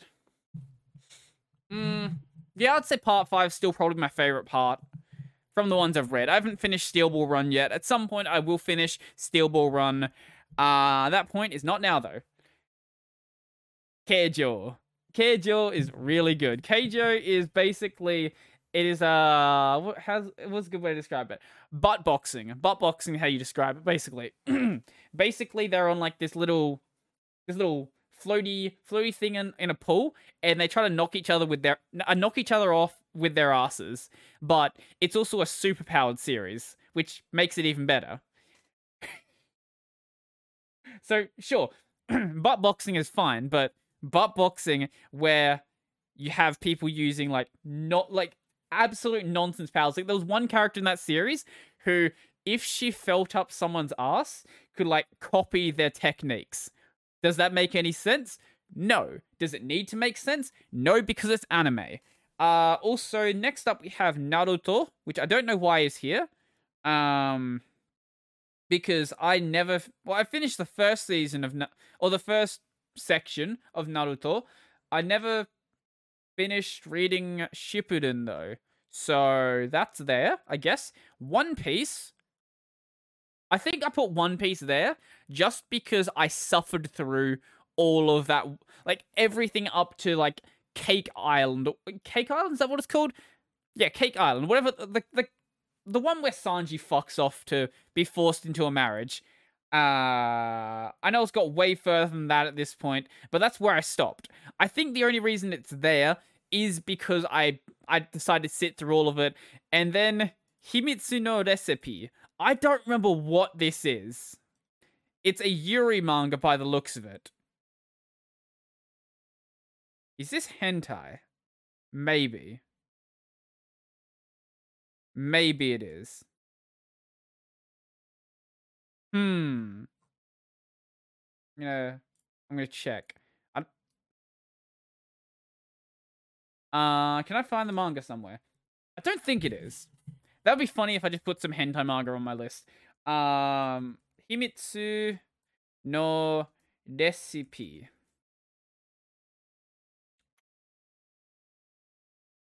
It doesn't say it is. So I'm gonna say that probably not. Oh no, it's just a very wholesome Yuri series. Yeah. Yeah, it's just a very wholesome Yuri series. Recommend it. I don't know if it's any good. Brody from years ago did think it was though.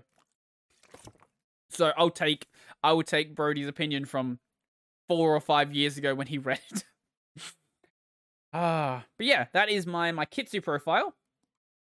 I do have a older My Anime list, but I don't remember what the account name was. Yeah, I think I changed it from my original one, so I don't know if I can find it at this point. I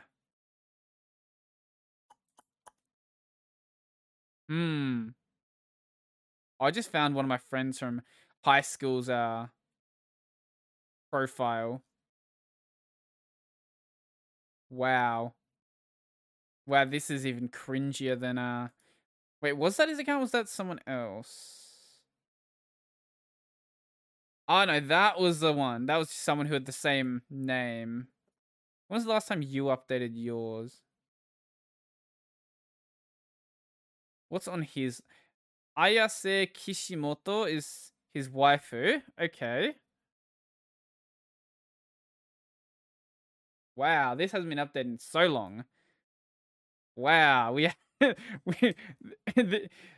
oh Lord, so we have first season of Danmachi, High School DD specials, Steins Gate movie, Kaze no Stigma, such a shit thing. Mirai Nikki, really good, very edgy. Dead Leaves, good, edgy. Second season of Ruby, wow. Hellsing, some High School DD. Wow, this is such an old list. Jesus. I'm gonna see if I can find some other people from years ago that probably haven't updated their thing in a long time. Oh, it's Punk Tim Tams. Punk Tim Tams. Let's see. What have you got on your list? Nothing, basically. Absolutely nothing. Okay. What Hino of the Dawn? Let's find out. What is Hino of the Dawn currently watching as of 3 years ago? Yokai Apartment, really good. Wait, you've updated your list recently. Wait, you've updated your list recently. Are you still using this? December 4th. I'm guessing that means... Yeah, no, that's actually recent stuff. So you actually are still watching stuff. That's amusing. Haven't posted anything, though. So, currently watching, you've got second season of New Fruits Basket. Arjin, okay. Pretty good. Jibaku Shonen.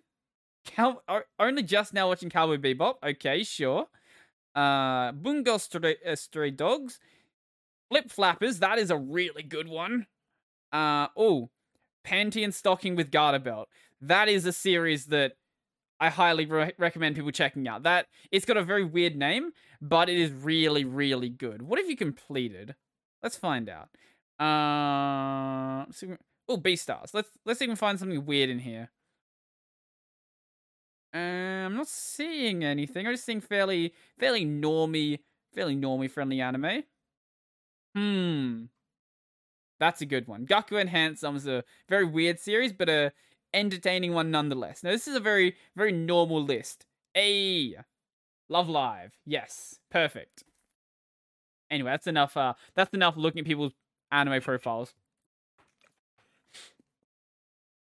That was fun. I enjoyed that. Yeah, what did you drop? That's a better question. Wait, why did you drop Keijo? You dropped Keijo? Hold up. You dropped Kobayashi-san Chino Maid Dragon. You dropped fucking Maid Dragon, and you dropped NN no Shobo Tai. Fire Force, dropped Demon Slayer. What? Are you in... Do you have any taste? Do you have any taste at all? What's on hold? Urara Merocho is on hold. Kyokai no Kanata is on hold. Okay, fine. You didn't drop it. High School of the Dead is on hold. High School... Just finish... You've got 2 episodes left. Just finish off High School of the Dead. It's never getting a sequel. So just fucking finish it, mate. Finish it. Yeah. This person avoids me whenever I see them at cons. I don't know why. I'm not entirely sure why. It's not because I bully them about their anime profile.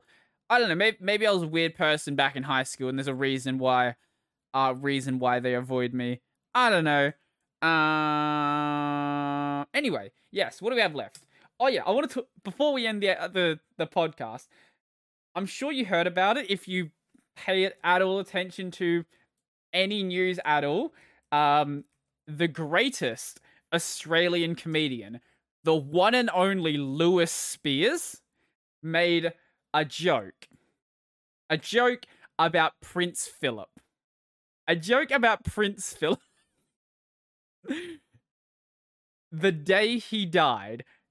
Not just the day he died, the hour he died, because he didn't realize he died. So what happened? He had this set where he was going to be roasting the royals, because in Australia, we don't care about the royals except to make fun of them. And he had this set because Prince Philip looks like a ghoul. At least looked like a ghoul. Now he probably looks more like actually probably more like a ghoul, to be honest. And he was telling this joke. Someone in the audience yells out, "He just died." During the middle of his Prince Philip set, someone yells out, "He just died." Fucking eToro ad. Another one. And he then went on to basically just continue. Actually, I can't show you really anything here. Yeah, someone I think hands him their phone. Yeah. Hands him the phone, like, and he starts like reading out like the cause of death. And everyone in the audience is fucking losing it, and they're cheering that he's died now. Obviously it's a bad thing that someone died, but holy shit, this timing. And the funny thing that happened with this is all of the Australian media who covered this basically didn't care, even going so far as some of them actually promoting his shows. So if you want to go see him in Melbourne right now, it's fucking impossible, because all of his shows are just sold out. And Lou is such a fucking legend with this. Like, his original plan to sell out his Melbourne shows was with the Sam Summers thing. So I did cover this recently. I think on the podcast and also the live stream. So there was the story about the guy who got his dick stuck in a what's the word called? A chastity cage, that one. The dude who got his dick stuck in a chastity cage because it was a smart chastity cage and someone hacked it. Now, this story was complete bullshit that Lewis made up. And it went viral. And on top of that one, during the middle of him doing his shows, now he's had this one on top of it. Holy crap, it's going to be hard to get Adelaide tickets when those go for sale. I'm so excited to go see Lou again. Like, I've got a poster up in my wardrobe that I obviously can't hang up because I'm in a share house. Up in my wardrobe that's signed by him. Actually, I think I've got 2 signed by him, actually. Honestly, my favorite comedian. I don't think there is anyone funnier in Australia. He is a fucking close to 7 foot tall, lanky boy, but hey, still a cool lad. Also, he dresses like a fucking biker, and he's the least threatening looking dude on the planet. But yes, if you haven't seen this video called I Tell a Prince Philip Joke, Then He Dies, I really recommend it because holy crap, it is funny. And then he did a follow-up video where he basically addresses, hey, look, it's another ad that's not a eToro. Now it's Thirsty Camel. He did a follow-up video where called My Response to the Media. Obviously didn't go anywhere near as viral as the Prince Philip one. But yeah, that's also good as well. Because he basically just goes over like all of the media response, the Australian media promoting him, the UK media being outraged. Actually, let's see if we can find the the BBC coverage of it. BBC Lewis Spears. Actually, we did BBC Lewis Spears. Here we go. Oh, this is from the express.co.uk. Moment, Australian comedian jokes about Prince Philip's death, then is told he's dead. That's not a great title. Comedian Lewis Spears. Here we go. Here might be a fun one. Here we go. The embarrassing moment an Australian comedian learns of Prince Philip's death.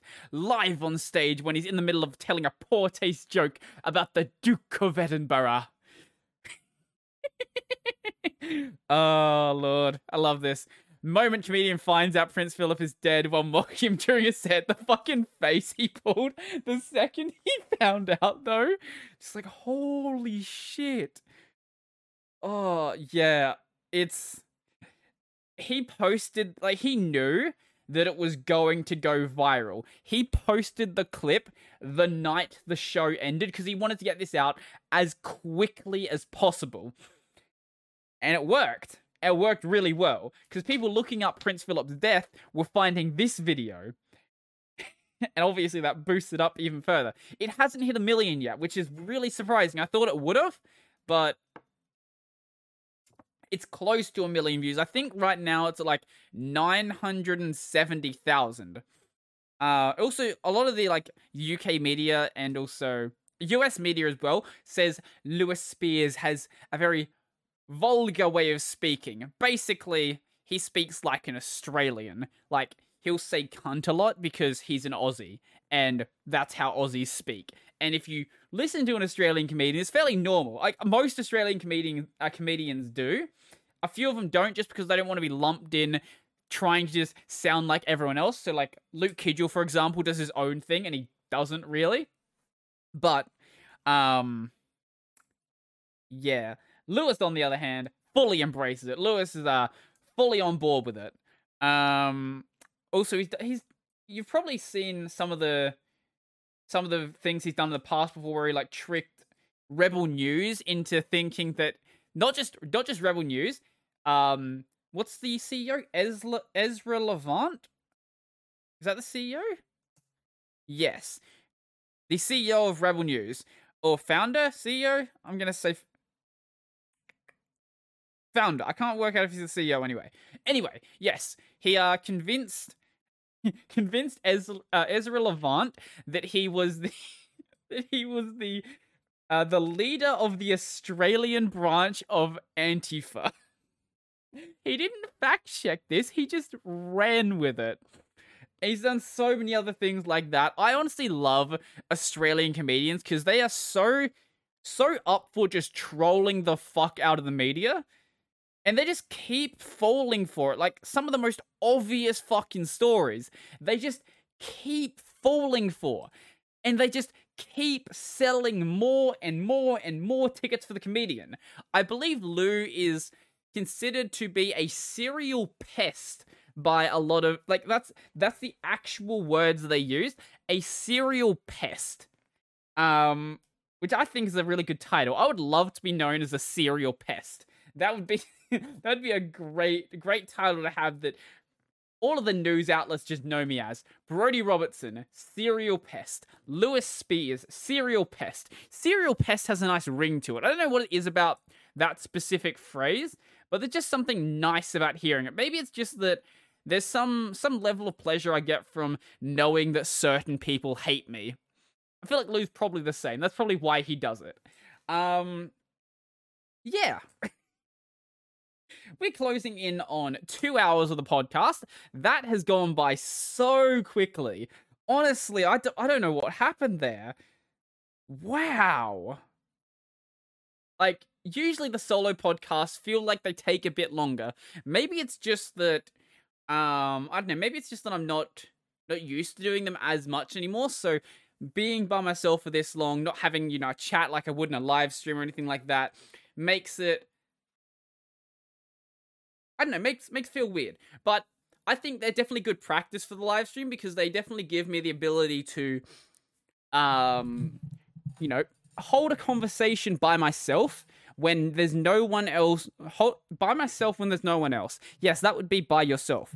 Hold a conversation by myself and try to keep it in an interesting sort of manner. Because in a live stream, for example, even though you will have a chat there, a lot of the time the chat's not going to be that active. So if you're, not able to actually hold that up, it sort of just falls apart. I think I've talked about this plenty of times before, but being able to do long form content like this without a chat really does help out with the podcast. And I think without having done 60 episodes of this podcast, I wouldn't be able to actually make the live stream content at the level that I think I'm making it. Obviously, it's still not anywhere near as good as people who are actually good at live streaming, but it's at least at a point where I can take what I've done and still make clips out of it that I actually think are good clips. So, I think that's going to be everything for this. As always, before I go, I would like to tell you a channel to go check out. Because we got on the topic of Australian comedians, another really good comedian I recommend checking out is Frenchie. His channel is Frenchie Sunger Attack. He used to be a English teacher, I believe. Maths teacher. He used to be a teacher. This guy. This guy right here used to be a teacher. And recent videos he's had his girlfriend, I don't know. He's had this girl called Demi in a lot of his recent videos, fully accepting that it's clickbait, just showing her tits to get as many clicks as possible, having things like a skipping rope tutorial with her as the thumbnail. I'm not going to spoil what actually happened in the video, but what I'll say is it wasn't a skipping rope tutorial with her as the model. I presume the same thing's going to happen for the elbow touching one as well. I haven't seen that one just yet.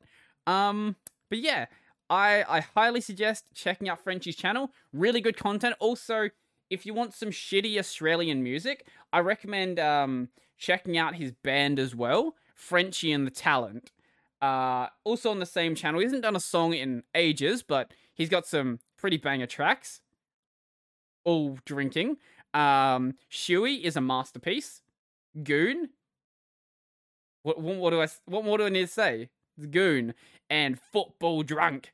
Actually, no, he did release a song a year ago, yeah. So maybe we'll see something. And 8 months ago, Ruthless is actually really good. Yeah, I don't know what's happening in this preview. Yeah. Banger track anyway. Yeah. I recommend checking it out. It's good content. It's actually not. It's Australian good, so like it's a fucking train wreck, but it's a fun train wreck. You like get to watch the fire happen and you just accept it and enjoy it. That's pretty much how you describe it. So, yeah. I'm going to end the podcast. I think I've got one more video to plan for the end of the week, but I've got like a day and a half to plan it, and I want to get this podcast edited and stuff. I want to have everything done before tomorrow. That would be my ultimate plan.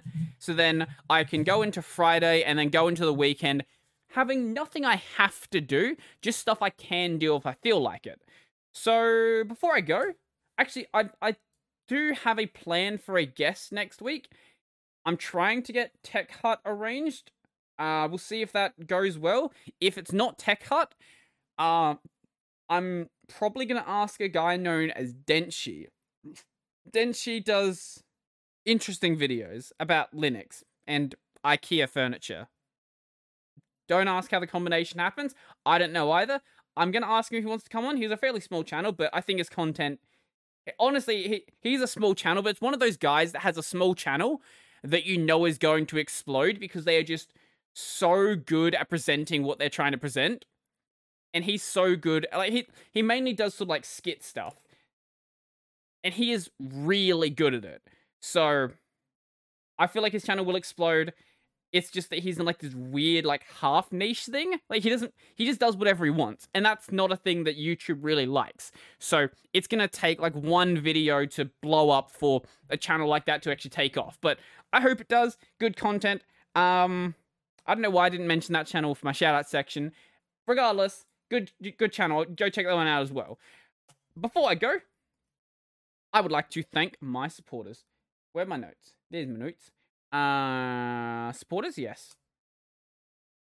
So a special thank you to Joachim, Donald, Michael, Andrew, Nathan, David, Will. I do on through that. I'm not going to start it again. Brennan, Chico, Bento, Jamie, Joseph, Mitchell, Peter, D. Stephen, Tony, Chiala, and all of my $2 supporters. If you'd like to go support my work, the links down below to my Patreon, Subscribe Star, LibrePay, all that sort of stuff. I've got this podcast available, the video version, on Odyssey and YouTube. If you're watching the video version though and you would like to see the audio version is available anywhere you can find audio podcasts. And yeah, if you happen to discover the podcast but not know about my main channel, the main channel is Brody Robertson. I mainly do Linux content, and I've also got a gaming channel where I play video games. Fairly sensible. So main channel is Brody Robertson. Gaming channel is Brody Robertson Plays. There will be a rebrand at some point. Don't know when. Anyway, that's going to be pretty much everything for this. The lights are now green. And I'm out. Also, this chair is still very squeaky. And you may still not be able to hear it with the mic.